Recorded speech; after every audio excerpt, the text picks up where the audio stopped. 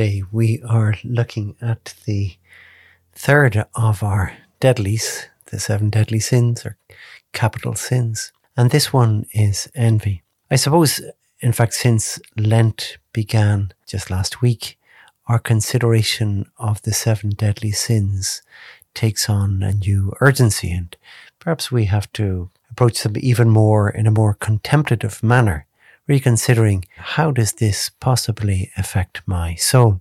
So in the third place on the podium of deadly sins, we have envy. And perhaps this is a virtue or a vice rather that we don't think about very much, but it is perhaps it's a particularly nasty one. Shakespeare famously calls envy the green-eyed monster.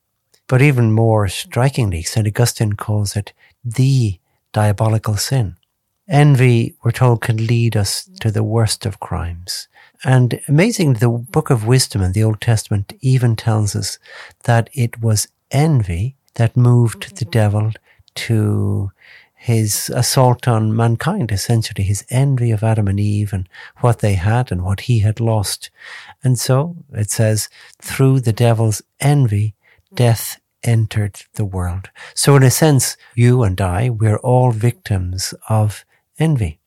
Thinking of the passion that we are preparing ourselves over Lent for, St. Matthew tells us that even Pilate could see that the Pharisees and the other leading Jews were motivated by the green-eyed monster of envy, because he tells us that Pilate knew that it was out of envy that they had delivered him, Jesus, up to him.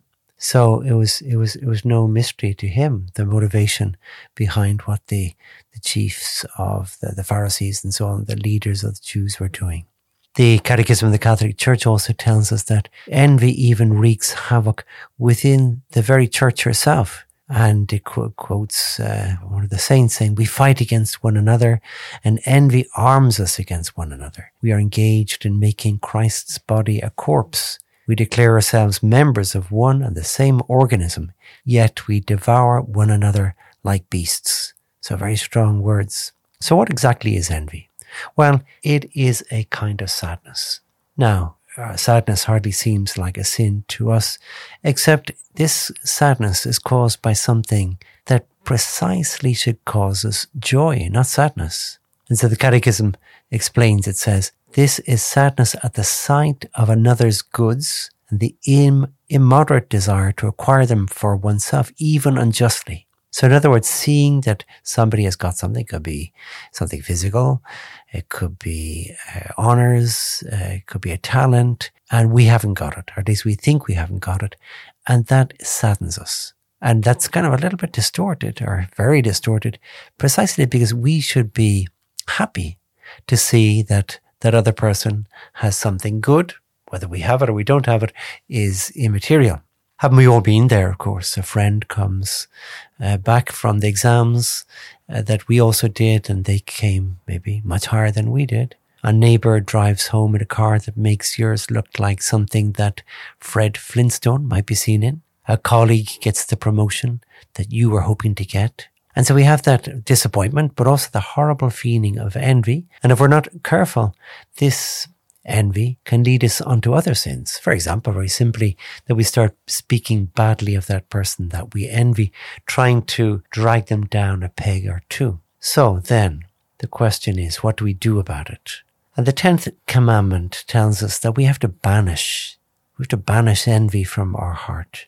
And we do this by struggling against it, exercising goodwill. In other words, goodwill towards that person who came home with a new car, or got the promotion, or came higher than us in exams.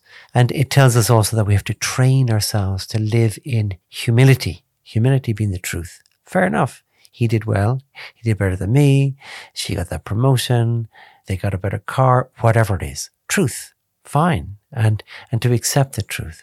It's a lovely example in the writings of Saint Gregory Nazianzen, who had a great friend, Basil. So the writings of Basil, actually, he's writing about his friendship with Gregory. They were both students. This is in the early centuries. They were both students together in Athens, both really gifted students and very similar talents.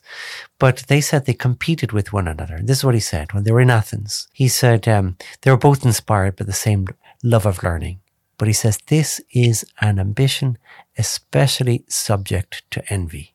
Yet between us there was no envy. On the contrary, we made capital out of our rivalry. Our rivalry consisted not in seeking the first place for oneself, but in yielding it to the other, for we each looked on the other's success as his own.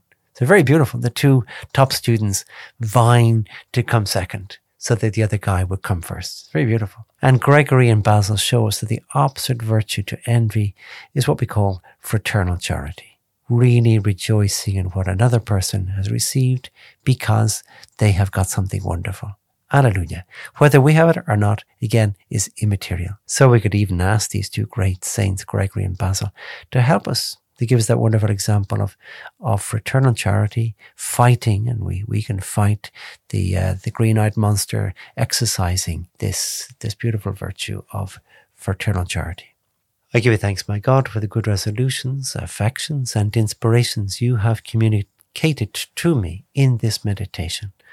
I ask you for help to put them into effect. My Mother Immaculate, Saint Joseph, my Father and Lord, my guardian angel, intercede for me.